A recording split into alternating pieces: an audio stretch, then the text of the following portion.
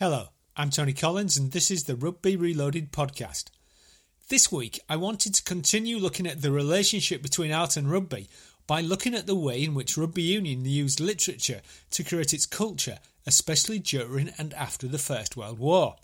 Of course, the popularity of rugby owed much to a single book, Tom Brown's School Days, published in 1857. One of the book's purposes was to show that rugby football had a higher moral purpose than just sport. Its goal was to train young men to be leaders of the British Empire, to demonstrate the supposed superiority of the British in peace and in war. H. Almond, the headmaster of Loreto School in Edinburgh, argued that rugby's purpose was to produce a race of robust men with active habits, brisk circulations, manly sympathies and exuberant spirits who were ready to serve the British Empire. Without rugby, argued the journalist B. Fletcher Robinson, a close friend of Arthur Conan Doyle and, so it's claimed, the originator of the idea for the Hound of the Baskervilles, Britain's place as Europe's leading military nation would be lost. Rugby union saw itself as the embodiment of the public school spirit of Victorian and Edwardian Britain, vigorous, masculine and militarist. This attitude is vividly portrayed in boys' school stories of the early 1900s, where the hero is often a rugger player and rugby's violence is portrayed as character forming. For example, in Hugh Walpole's 1912 novel Prelude to Adventure, the hero plays poorly in a game until he is knocked almost unconscious. This renews his enthusiasm. As the book said, now there was no hesitation or confusion. A vigour like wine filled his body. He was amazing. He was everywhere. For such a man as he, there should only be air, love, motion, the begetting of children, and the surprising splendour of a sudden death. This belief in the glory of death in battle could be seen in Victorian authors like Henry Newbolt, whose poem Vitae Lampada famously cried, play up and play the game," and in the poet laureate Alfred Austin's line about "who would not die for England, duty and death that evermore were twin." The public school curriculum was dominated by Greek classics, and the ancient Greek ideas about the warrior hero were transplanted to a Britain which felt that a coming European war was inevitable. Wartime death for young men was viewed as ennobling, something which was welcomed in the service of one's country. H. A. Vatchell's 1905 novel The Hill presented this in the starkest possible way. To die young, clean, ardent, to die swiftly in perfect health, to die saving others from death or worse, disgrace, to die scaling heights. Is that not cause for joy rather than sorrow? This was not just rhetoric. As fears of a European war grew in the years before 1914, many rugby union clubs developed close links with the Territorial Army. Adrian Stoupe and Ronald Poulton, captains both of Harlequins in England, were also Territorial Army officers. Poulton himself said he was frightfully keen on soldiering. So when World War I did break out in 1914, it was regarded, in the words of one rugby union writer, as the game for which they had been preparing for so many years. The war poet who best captured these emotions was Rupert Brooke. An old boy of rugby school, he had partnered Ronald Poulton as a schoolboy three-quarter and remained a keen fan of the game. His famous poem 1914 summed up the feelings of many rugby union players, especially the line in part 3, "We have come into our heritage." Even after 1918, RFU spokesmen continued to make full use of the pre-war glorification of the warrior's death. Writing in the Rugby Football International's Roll of Honour, the journalist E.H.D. Sewell declared of the dead, "There is not one amongst us who does not envy them for their glorious deaths for king, for empire, and for right." Bob Oakes, the president of the Yorkshire Rugby Union, shared similar sentiments. "We now know how splendidly the rugby footballer, in common with every British soldier, fought, and how magnificently he died." Poetry became the most important way for rugby union to express these sentiments.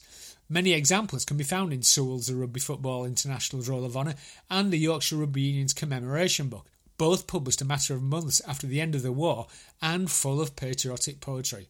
Sewell's introduction to his book began with a quote from Thomas Mordaunt's poem The Call, written during the 7 Years' War, as long ago as the mid-1700s. "Sound and sound the clarion, fill the fife, to all the sensual world proclaim, one crowded hour of glorious life is worth an age without a name." The Yorkshire commemoration book used even more poetry. Bob Oakes quoted Canadian poet Robert Service, "And you'll never die, young fellow, me lads, while life is noble and true, for all our beauty and hope and joy we will owe to lads like you." The centrepiece of the Yorkshire book was 150 photographic portraits of Yorkshire players killed in action, and this section began with extracts from Rupert Brooke's 1914, starting with the famous words, "If I should die, think only this of me, that there's some corner of a foreign field that is forever England." But the most self-consciously literary chapter was by RFU Secretary Rowland Hill, who began with lines from The Trust, a poem published anonymously in The Times in 1918. "And us they trusted, we the task inherit, the unfinished task for which our lives were spent." Hill also quoted from Ruskin and Shakespeare and alluded to Henry V's St Crispin's Day speech and the Band of Brothers to link the founders of rugby with the war effort. It must bring a certain amount of contentment to the Band of Brothers, who at that period devoted no small amount of energy and time to the furtherance of our game, that the principles bound up in the very structure of it have inspired actions unparalleled in the history of the world. The Band of Brothers phrase was a widely used expression in rugby union during and after the war. Also commonly used was the phrase "happy warrior," taken from Wordsworth's 1806 poem. Alfred Ollivant's poem on the death of England captain Ronald Poulton ended with the line, "Amid his peers a happy warrior sleeps," and he could not resist drawing the parallel between rugby and war. All's well with England, Poulton's on his game. The idea that war was just another form of rugby was repeated across all levels of the game. Clifton, a club which lost 45 members in the war, commemorated its lost players with a poem that stated, "Go search ye o'er the battlefields, these names will be found again, each one inscribed on a cross, to show how they played the game. They died, a handful of a mighty host, who gave their lives that you and I might live. They died like men in foreign lands. In the club they will never die." Ilkley Grammar School expressed the same sentiments about its rugby-playing old boys who had gone to play the greater game. "Can you hear the call? Can you hear the call? Now school, play up. There's many a knock and many a fall for those who follow a rugger ball.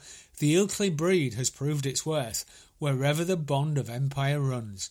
It's interesting to note that there is essentially no difference between the rhetoric for schoolboys and for adults.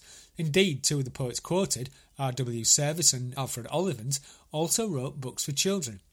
As the literary critic Paul Fussell pointed out, the words lad and boy were absolutely central to the poetry and prose of World War I. It may even be the case that sport's ubiquitous use of the words lads and boys, and of girls in women's sport, was consolidated, if not entirely invented, during the First World War. This wartime rhetoric was also the way in which rugby union paid tribute to itself during, and especially immediately after, World War I.